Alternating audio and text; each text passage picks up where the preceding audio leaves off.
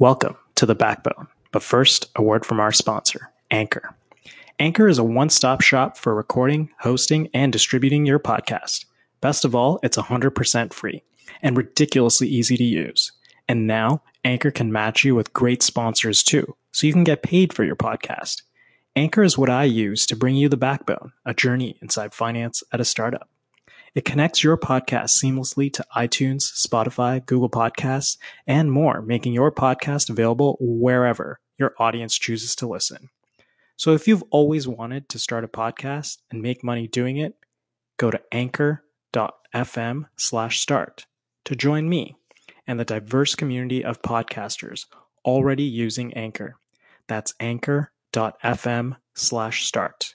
I can't wait to hear your podcast. Welcome to The Backbone, a journey inside finance at a startup. I'm your host, Shabam Dada, at Shabam on Twitter. On The Backbone, we're obsessed with finance and operations at startups. We take a close look at finance functions within various startup companies by talking to finance leaders that are in there day in and day out. We chat startup finance, metrics, operations, and everything in between. Joining me on this episode of The Backbone is Danielle Cerisano, VP of Finance at League. League is a digital platform that allows users to manage all their healthcare benefits in one place. Danielle oversees the finance, compliance, and human resources functions at League. She began her career at PwC in the audit and assurance practice and has since gone on to work at several high-performing technology and innovation firms. Danielle specializes in establishing lean and agile teams and has built multiple finance departments from the ground up. Her key strengths include a passion for improving operational effectiveness and her ability to use data-driven insights to create impactful change. Danielle obtained her CPA/CA designation while at PwC. She also holds a Bachelor of Commerce honors degree from Queen's University. And with that, let's hear from Danielle herself, VP Finance at League.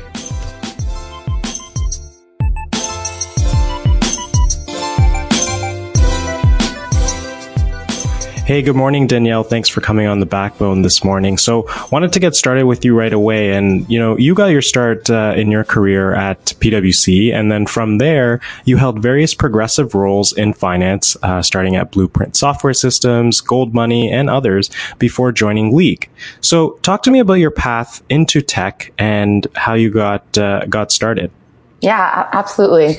Thank you so much for having me on this morning. This is exciting and fun.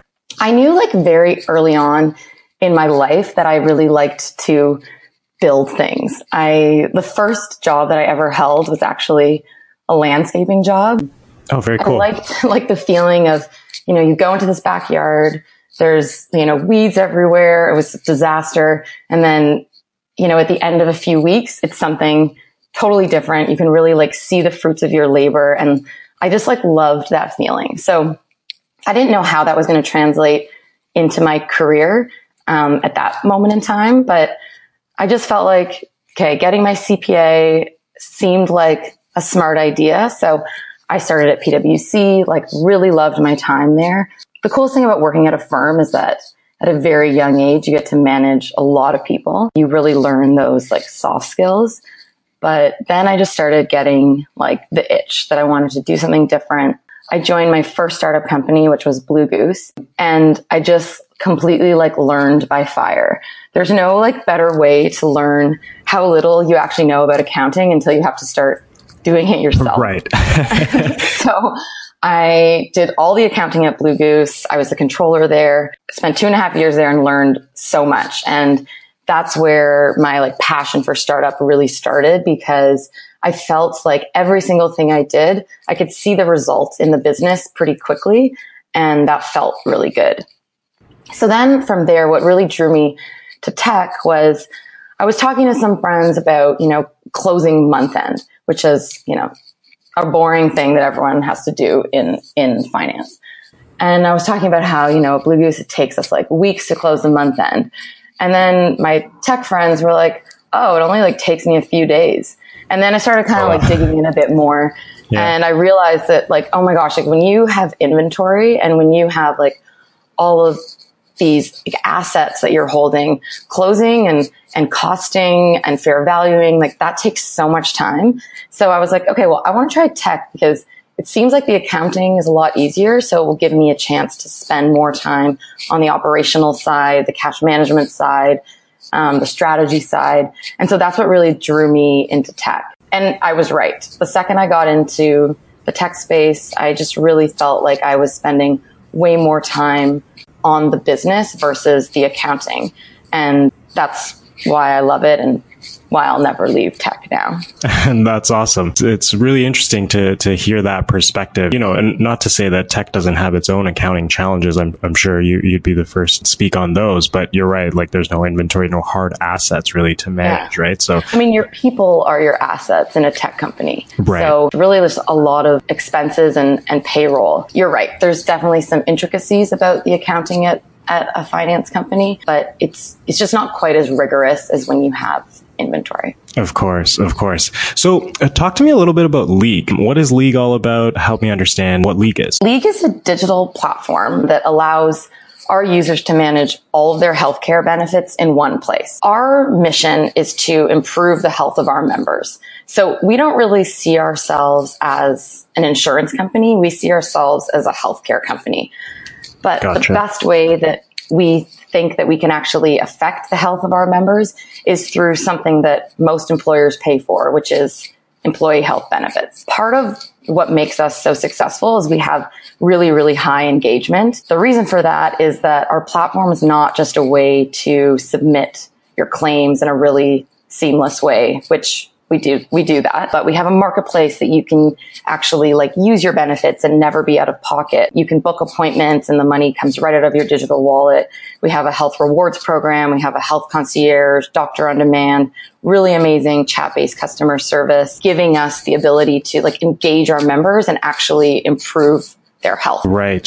No, that's very cool. Not having League, it's a very archaic system and process, going through the claim submission process. I think a lot of folks still only process their claims through fax. There's a lot of systems that haven't evolved into the digital age yet. So that's really cool to hear. Talk to me a little bit more about the process. So you mentioned members, but then there's also, I guess, employers involved, and there's the healthcare providers themselves. So does the League marketplace kind of bring everyone together? So the marketplace brings together the providers and allows our members to interact with those providers. In terms of the employer side, our goal is actually to save them money by administering all their benefits for them. So It's saving them a ton of HR admin time.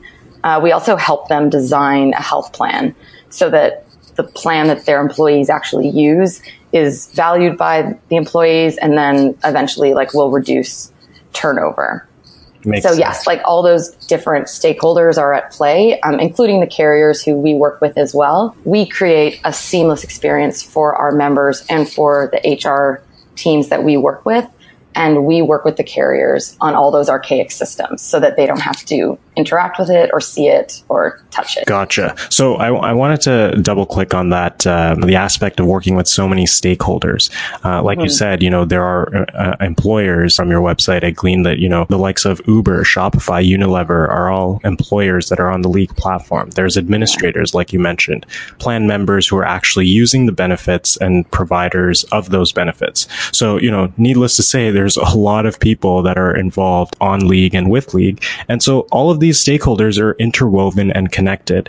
And so what are some of the challenges that this poses to you as a finance leader when a company's products and services serve so many stakeholders? Yeah, I mean, this is such a good question. This is truly one of, if not the biggest challenges of my role in finance. What we're doing is very, very complex. Every facet of our business feels the pressure from those different stakeholders to build or fix something in this archaic system or build something because, one of our customers wants it.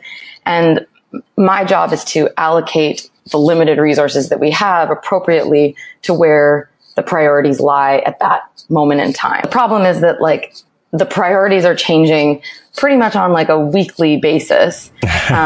So having like a very fluid hiring plan and budget is essential. The tricky part about that is that if you think about that from like a people point of view, finance has to do a really good job explaining why we're allocating the resources where they're being allocated.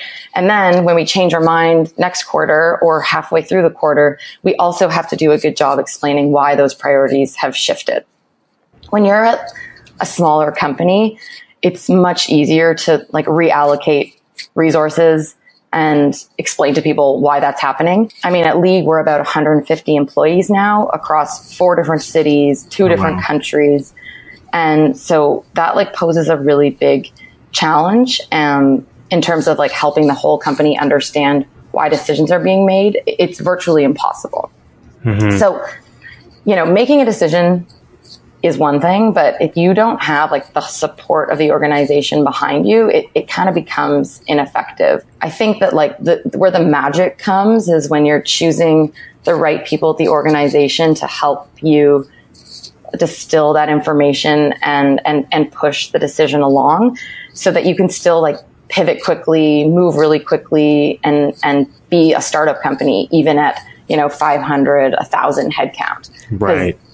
If you're not, then you're basically just going to be like every other big company. So it's finding that balance, obviously dealing with all the stakeholders that League has, but also maintaining that nimbleness and the ability to, reallocate resources kind of on a quarterly basis if needed. And so that must be a very challenging yet rewarding experience being in your shoes. Definitely. I mean, when I can help move decisions along and explain to the company why something is the way that it is and explain why we're doing or why we've like made a certain decision. I think that people really see the value in the finance team. They really see the value in what we bring to the organization. And it makes me feel good about the career path that I've chosen. That's awesome. That's great. And so I want to dive into one of the more recent decisions that League made. And so that is, League recently raised $47 million US in Series B financing. Woohoo! Yeah. I love having cash. It's the best.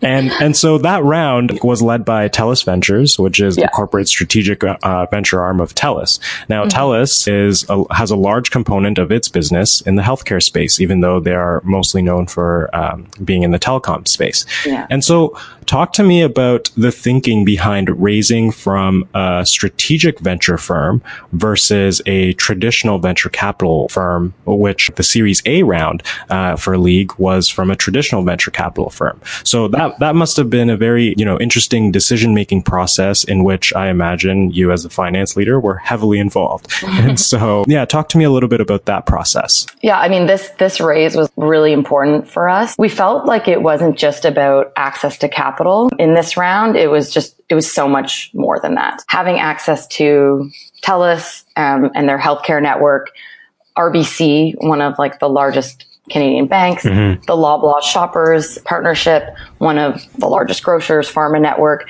This is really giving us access to like millions of end users, as well as the expertise of TELUS, Shoppers, Loblaws in the healthcare space. These companies have like a deep expertise in the healthcare space, which gives them purchasing power, existing customer bases that we can have access to, all giving us an ability to just like scale faster and actually have an impact on the members' health much faster. All of these companies also have like a venture arm. So we're comfortable that we're still like very aligned in terms of they're incentivized to get financial return from us for their shareholders, which is exactly what we're doing as well. So in that sense, we're very aligned, but just this deep expertise in the healthcare space, I think is going to help us grow in a really unique way and that's really what drove the decision to a strategic venture firm.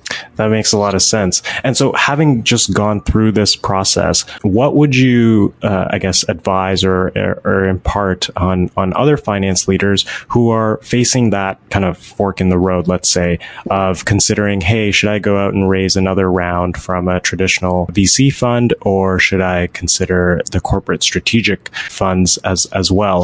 How would you, start to think about that if you were a finance leader, and maybe if you can help distill that? Yeah. First and foremost, you gotta kiss a lot of frogs before you find good prince. Yeah. Like there's no way around meeting with a million different VC companies. You just have to, because you have to find the ones that you connect with, that you click with, that understand what you're trying to do, that have expertise in the industry that you're in. And so you just have to meet so many. Right. And I don't believe that there's a way around that. When you get down to close to the end, when you found a few that might be the right match, I think that there's lots of different VC companies that also have expertise in different industries that can help you just as much as a strategic. Mm-hmm. In our particular case, we felt like the strategics just really had a lot to offer to us that we couldn't turn down. Right. Yeah. And, the strategics that you all mentioned, they all each play a very unique role into how it fits into your entire stakeholder base. And so that makes a lot of sense, from League's perspective. And so one last question before we hop into our quickfire round. And that is, so you've held, various roles within the finance function, from controller, director of finance, now VP finance at League. How would you describe the key responsibilities in each roles? Following up to that is, when should a company hire a controller versus a director of finance, a VP or CFO? So help us understand that. When I was a controller, I think the main parts of that role is owning everything that's happened in the past and reporting on that. And then building process and controls into the organization to help you report on whatever happened in the past faster, so that when you scale, you don't need to hire like 1 million people for your team to just do reporting. Right. So that's how I really see the controller role. Mm-hmm. And then the director role is really when I personally started getting involved in the forecasting and the budgeting side of the business, still owning all of the month-end close and financial statements. Thinking forward is when I was a director, is when I started thinking forward as well. The VP role is really when I was able to step away from the day-to-day, step away from the month-end. And the main aspects of my role now are investor board relations, like risk management, cash management, managing our burn. That's like a big one at startup. Yeah. And then making sure that our company is ready to scale. So really working with like every department on helping drive decision-making and influencing decision-making with all the information that we have, so that we're making the right decisions for our company to grow. Mm-hmm, mm-hmm. And so when would you say a founder or a CEO should be thinking about, when to bring on a finance leader, and what should they come in as? Should they be a controller when they come in, or how should they assess the need for a controller versus a director of finance, VP, et cetera? I would say that it's never too early to hire that controller director level. A CEO should really be focused on selling their product and growing the company. Right. So when they don't have a strong finance mind on the leadership team to help them guide decision making, I think they're doing themselves a disservice. The CEO shouldn't be thinking about making sure that their taxes are filed on time, and making sure that they are paying their people. That's just something that they shouldn't have to think about. And those are all table stakes things that a controller director will just literally do in their sleep. Right. And finding someone who is scrappy, who will do all of that table stakes finance stuff, plus really help the decision making. I think it's worth the money to spend on that type of role. In terms of the VP CFO level, I think right after the Series A is probably the right time.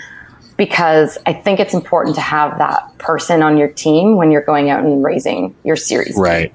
I think that any VC who's looking at a startup and seeing, you know, all the pictures of the management team and not seeing a finance person would wonder, like, what's going why on. That's yeah, exactly. So I think that's probably the right time for the VP CFO level. Yeah, makes sense. And then, you know, one more kind of question on this is a lot of times kind of at early stage companies, the thinking is, you know, if I bring on a finance person, that finance person, unlike, you know, let's say bringing on someone in sales or bringing on a dev or bringing on someone in marketing, doesn't have a direct impact on revenue.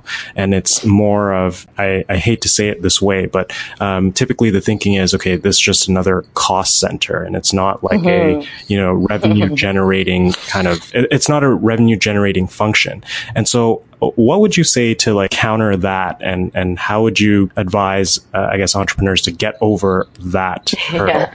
I think that the indirect impact that finance has on reducing expenses and generating revenue is just so invaluable. The way that finance teams think are all about like efficiency and thinking about the leading indicators before you spend too much money on something that isn't actually going to generate revenue. The efficiencies that I think the finance mind brings will help you generate more revenue and will just help you like pivot and make those decisions so that you can grow your company faster. Yes, I get I seeing it as a cost center. There's so many aspects of what finance does in terms of like helping the sales team become more efficient and really like analyzing their pipeline and, you know, the win rate and helping them to create more efficiencies like on that team, that the finance team really does help generate more revenue. Right.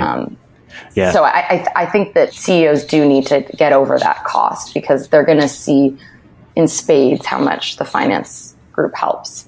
That's awesome. Yeah. It's, you know, I've always been biased towards that, but it's good to hear from someone who's in there day in, day out. So that's helpful. Cool. So what I'd like to do now is hop into our quick fire round. And so the way this works is I'll ask you a question and you'll have kind of 10 to 15 seconds to respond to each. How does that sound? Sounds great. All right. So let's do it. So what is your go-to online resource for all things startup finance related? I really like tomtungas.com.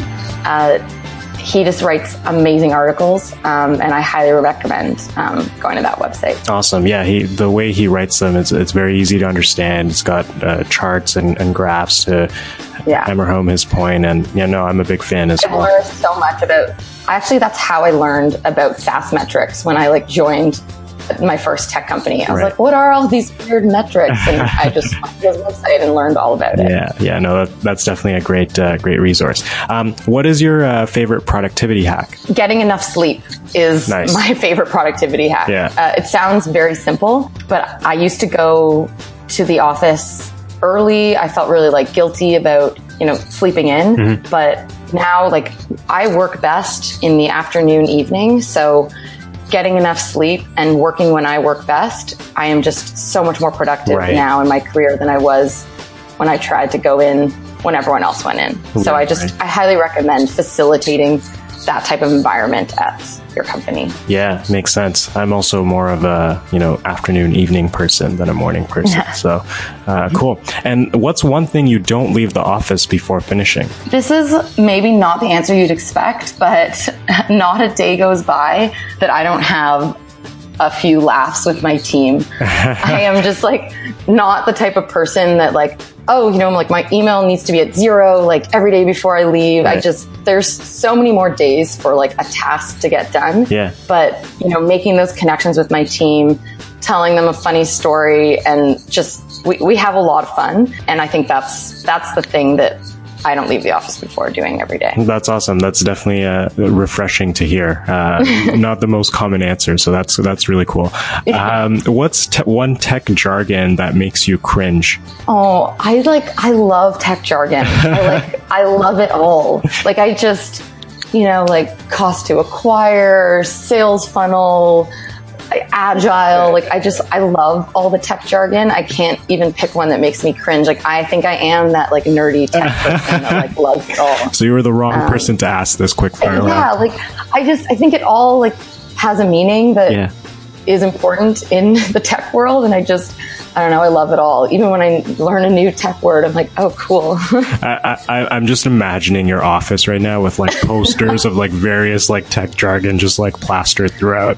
Yeah, we're all a bunch of big nerds at League, which makes it really fun. And last one, what's the best advice that you've ever received so far in your career? Over hiring early on the finance team. This was advice I received when I was thinking of making my first hire at League. What I needed at that moment in time was actually a bookkeeper. Mm-hmm. And a friend of mine said, don't hire a bookkeeper, hire someone that you need like a year from now. And so I hired this amazing CA. She literally took like everything day to day off my plate, and I would not be where I was today if I didn't hire a CA on my team early on. That's awesome. And it, I guess, speaks to the point where, when entrepreneurs and early stage founders have to get over the fact that a finance team member can do a lot more than just, the basic, I guess, bookkeeping and things of that nature, and really take a lot off of their plate when they think about that process to hire their first finance person. So that makes sense. Yeah, I mean, I definitely see finance minds as kind of like fixers, problem solvers. Mm-hmm. So if you give them a problem, even if it doesn't have anything to do with their role, chances are they'll be able to figure it out and help fix it. So they can really insert themselves in different parts of the organization, like very easily. Right. Well, Danielle, this has been a really awesome chat. Really enjoyed this, talking to you about League and its experiences, and talking about its various stakeholders, how your role plays an important aspect in managing all of that. Talking about League's latest Series B financing, and the thinking through how to go about it, raising from a traditional fund versus a corporate strategic venture fund, and then lastly talking about the importance of the finance function and how it evolves over time. So it's really been an awesome chat, and thank you again so much for taking the time today. Thank you. That was so much fun. Awesome. Bye now.